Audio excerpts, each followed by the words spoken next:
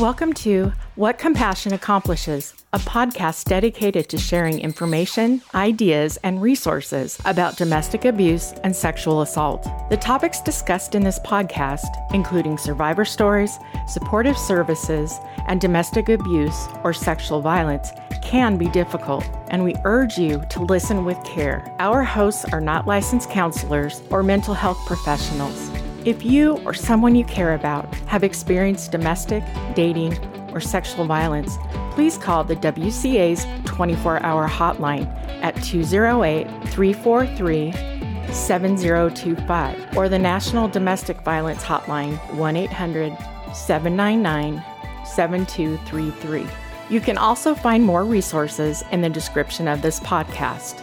Hi, this is Corey Michaels, and welcome once again to What Compassion Accomplishes. And this week, I'm so excited once again to have Chris Davis, Communication Manager with the WCA, in, along with Dr. Salazar, Program Director. Ladies, thank you once again for being here and being on the podcast. Thank you for inviting us. It's a great opportunity to have these important conversations. It is. And this is one that's a conversation that a year ago that we never thought we would need to have. But there's been a lot of that as our world changed over, the last year plus. And that was the effect of the pandemic, not just financially on our world, not just in all the ways that we see and think about, but the ways like abuse, because in the ways of for a mom for kids, a lot of times going to school for the kids, that was their break. That was their way to get away from whatever the situation. For the mom, whether it was going to work or when the spouse went to work, whatever the dynamic was, that was the break, at least. And all of a sudden, these stay-at-home orders, and there wasn't that break. And so I would have to assume that the numbers, sadly, went up a lot. Well, the numbers went up too. And I think we're going to open this up a lot and turn it over to Dr. Salazar, because not only did she see what we saw at the WCA, but she also has an extensive experience with mental health services. But so you're losing access to people who can help you and observe what's going on, but you lose access to support services, so support networks, and just people to notice if something's going on or for you to talk to. So you're losing access to going to work, but you're not going to church, you're not going to the gym, or even to the grocery store or to the library. Or so that's twofold. Your spouse, your partner may not be going to work, but even if you're an elder person and you're living at home with your younger children or family members, and you're not going to, when they canceled all non-essential health procedures, so you may not be going in for a checkup or a vitamin B shot or physical therapy, or there are so many situations across the board where touch points for receiving support or for somebody to notice if something was happening, or I think if the stress is starting to percolate, though, those people who are living essentially in pressure cookers. And that over the course of how many months now, 14, 15, even just here where we are in Idaho, but across the globe where things started to really rise earlier than that. And now, so we're in April, and it is in the red zone in India now. I mean, they're rushing, I think, isn't it still really bad? I don't know if it really is still really bad, but I think there are still places around the world in Africa and India where people are still living in very dangerous situations because of the pandemic. And so we know people are still to this day right now in those situations. So, well, and Dr. Salazar, this is something that during that time, and something Chris just said that struck me, is for those that maybe there hadn't been abuse yet, but the pressure cooker that Chris just mentioned, where someone maybe is right on that kind of edge of abuse.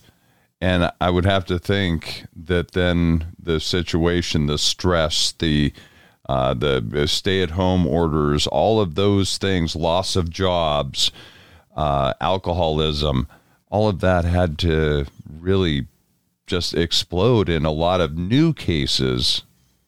Well, I think one of the questions that has come up early on is trying to figure out, did the pandemic actually is causing this? And I think in the earlier research, what we've been finding is that not necessarily that the pandemic is the cause, because a pandemic does not equivalate with an abuser. Instead, right. I think one of the things that we've been seeing is that it just exacerbates some of those things that are happening in the homes.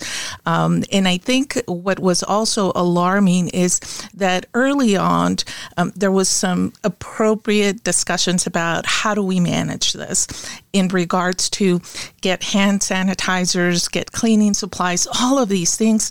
And the social aspect of that and the mental health aspect was completely missed. And I think when I think about your question, that's really what was happening. The focus and energy was so much so in that area, which we were almost blindsided by these other dynamics that were happening in the homes.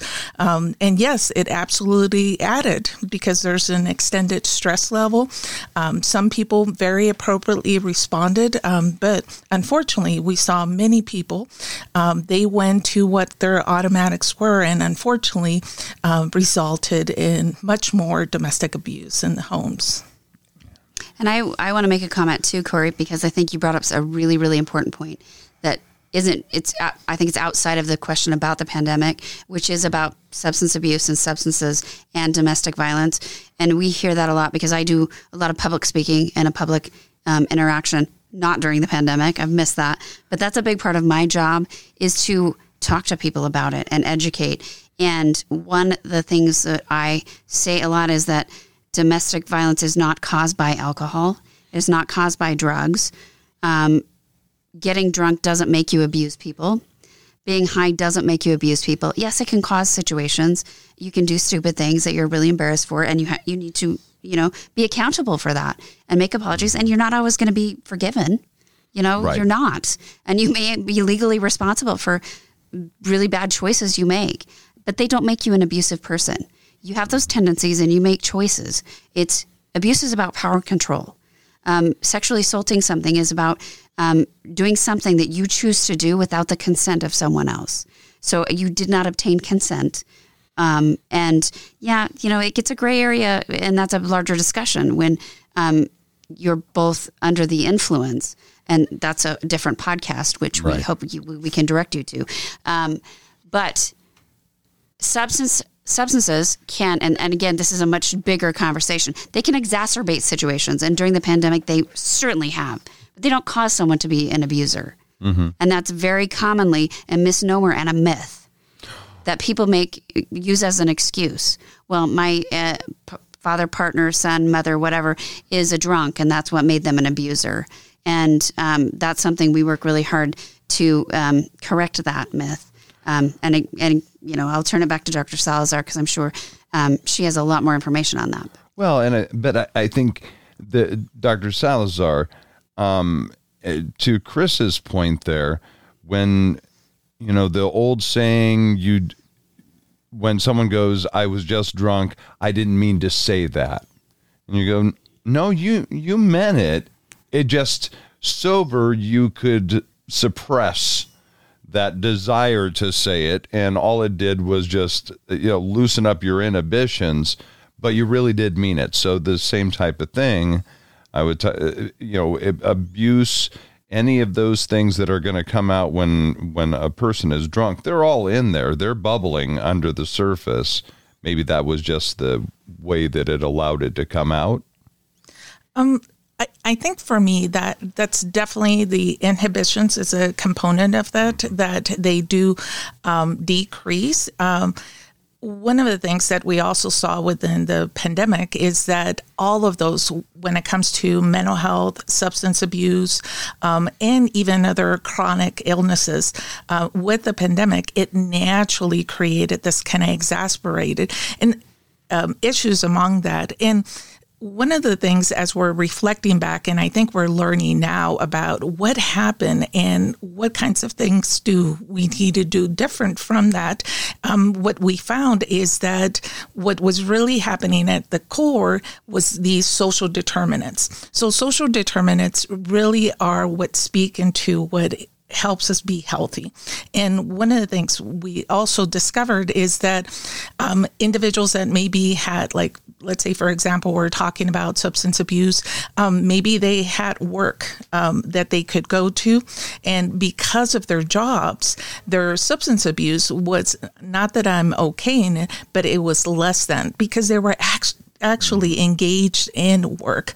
But what happened with the pandemic? People were pulled from their jobs. So then what are you naturally going to see? Again, that's one of the social determinants.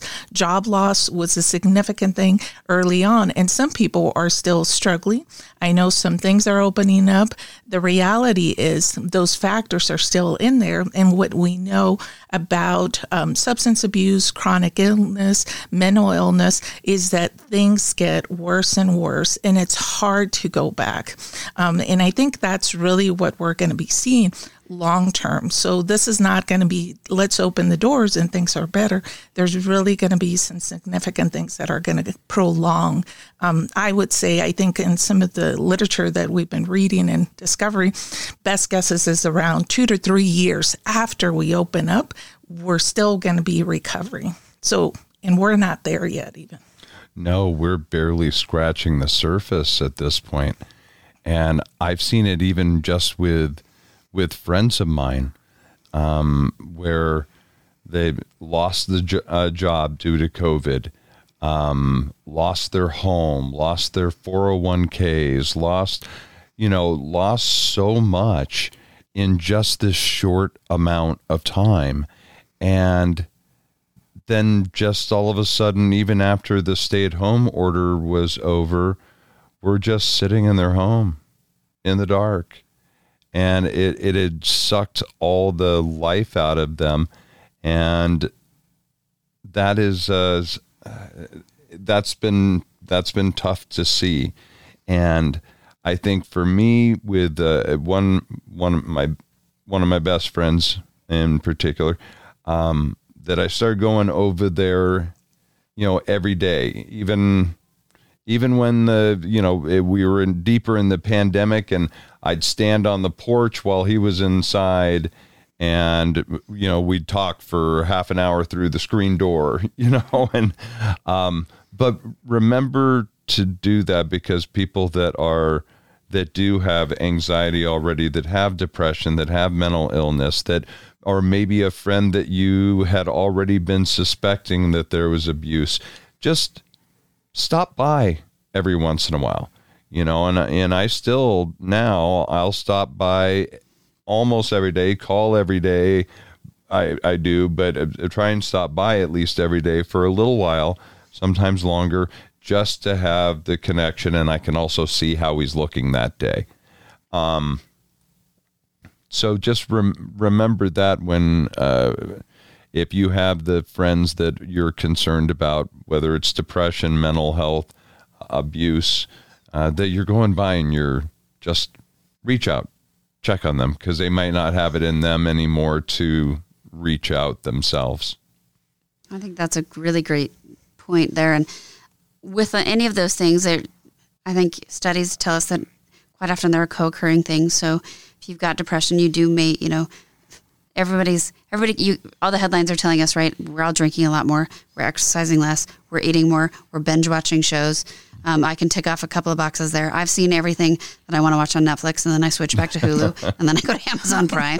And this is commonly, before any meeting, like, what are you watching? And I'll look at you across the table here, because we just had that conversation. What shows? Oh, that's a good show coming. I'm going to make a note here, because that is what we're doing. Binge watch? And we couldn't go to the gym, and we couldn't do, and then I get tired of doing things at home on my own. I'm a social person. And we live in a place where we have 4 great seasons, but several of those seasons are dark and rainy and cold.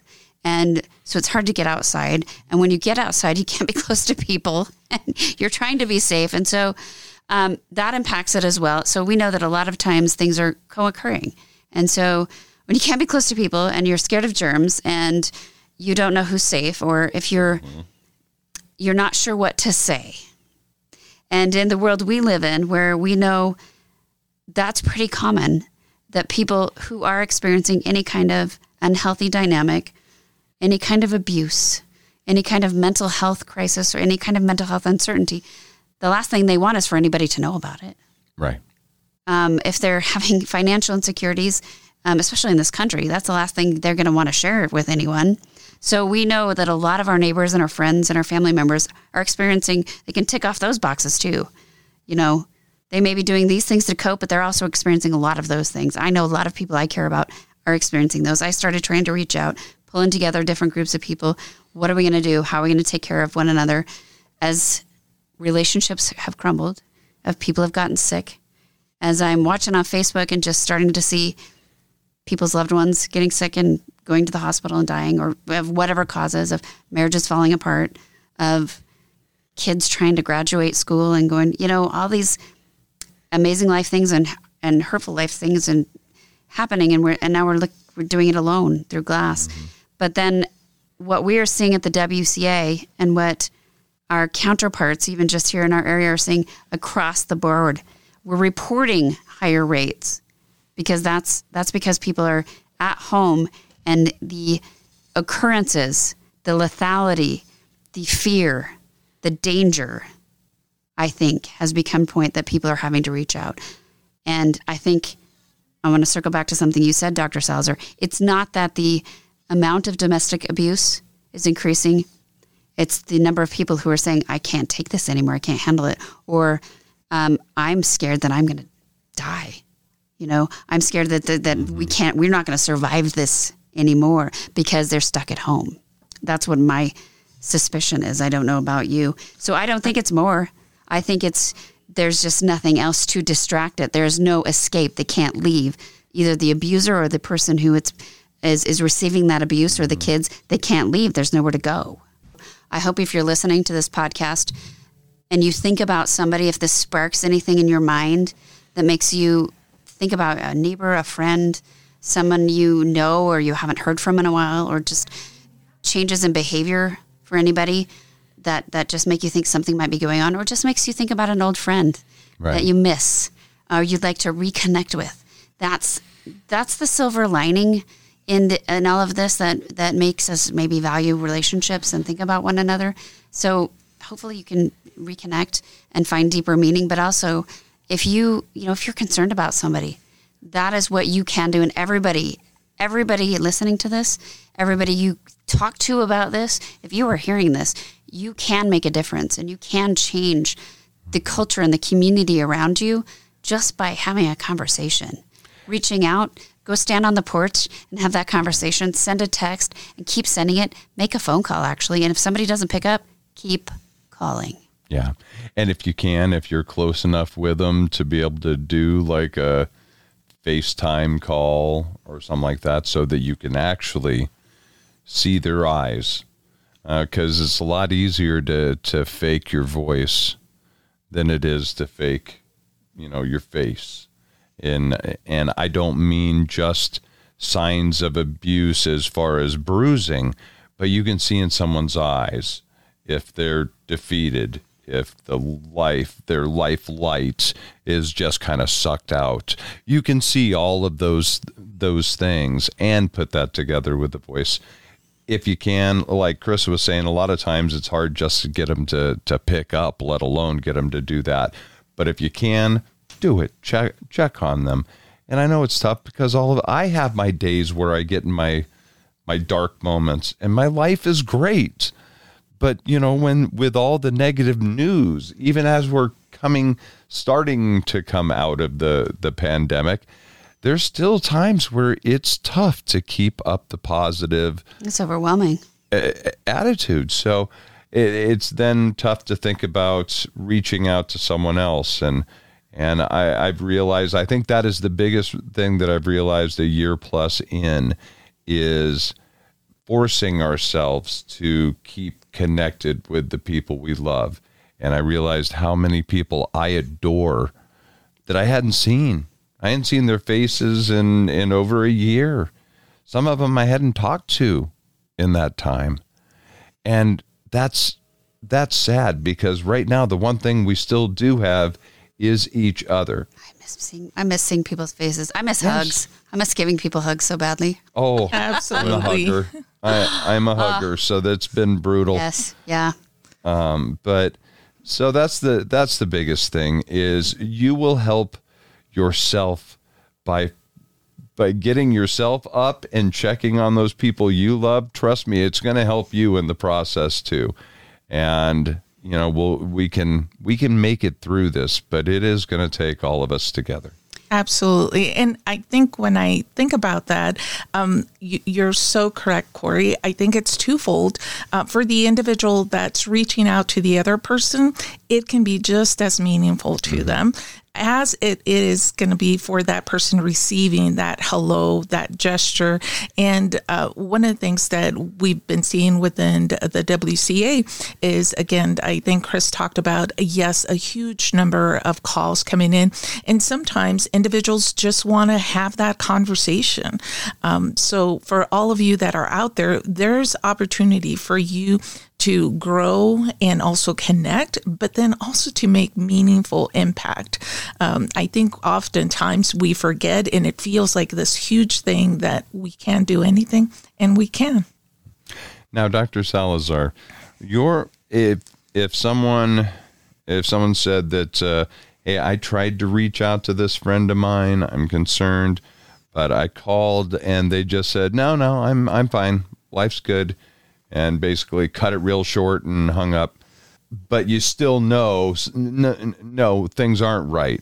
How do I do that now? They just already told me they're fine. Not that they blew me off, but, or they didn't answer the phone, and I've called a couple of times and left messages. What's the next step? Do I keep calling? So I think what's really important is that for both of you, when you're reaching out, I think it's a great benefit to that individual. But if you're concerned about somebody else, put it on you. Just, this is important for me. I feel like I need to connect with you too. So not just about them, because the idea is, how do we open that door? That's really what you're trying to do. Open that door for that other person. And what it might look like, it might look a little bit different. Sometimes it might look like a phone call.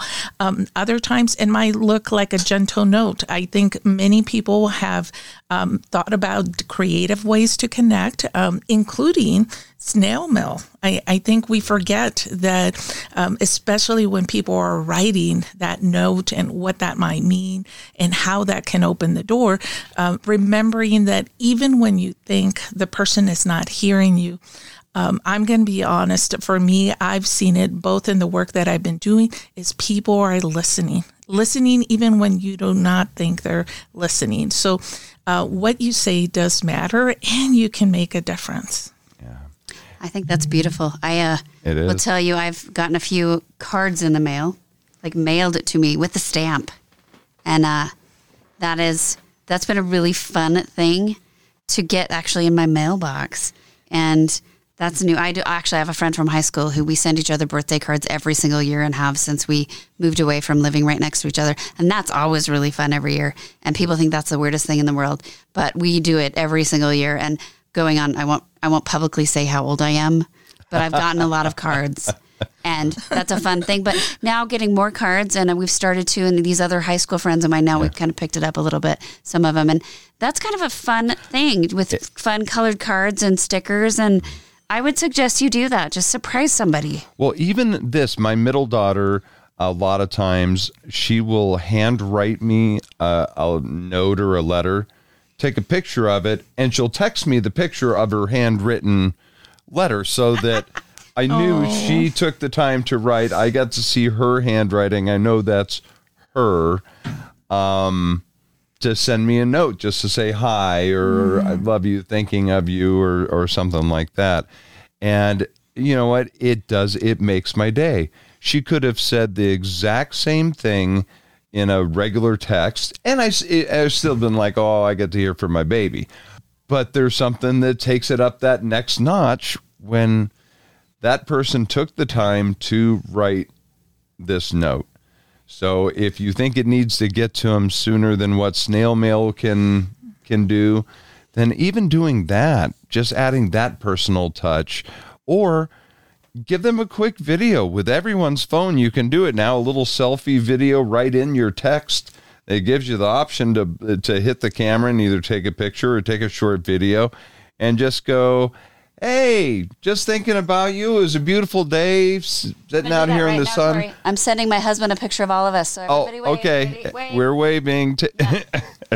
You're world famous now. See? It's that easy. And then maybe even just bring up a old fond memory. Hey, such a great day. Yeah. Remember when we went down to the Greenbelt that one time and you fell in the river? Whatever.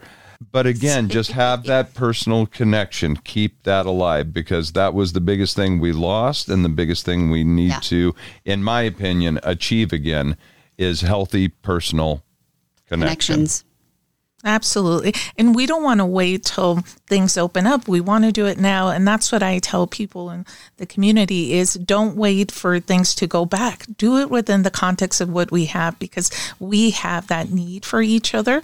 And I think it's a wonderful way if, as we started the conversation and thinking about domestic abuse, and now it's on all of us to be having those conversations, to be reaching out, to gain awareness, to make those connections. And if we're noticing, then figuring out ways that we can be supportive to that other individual. But definitely going out there and connecting, has to be our priority. Yeah, I agree. And we have, as always, here in the description, you've got the WCA hotline, you've got the national hotline, and other links for you to be able to check out for information and tips as well. Well, ladies, thank you so much once again for being on. Thank you, Corey. Thank you. And thank you for listening to What Compassion Accomplishes.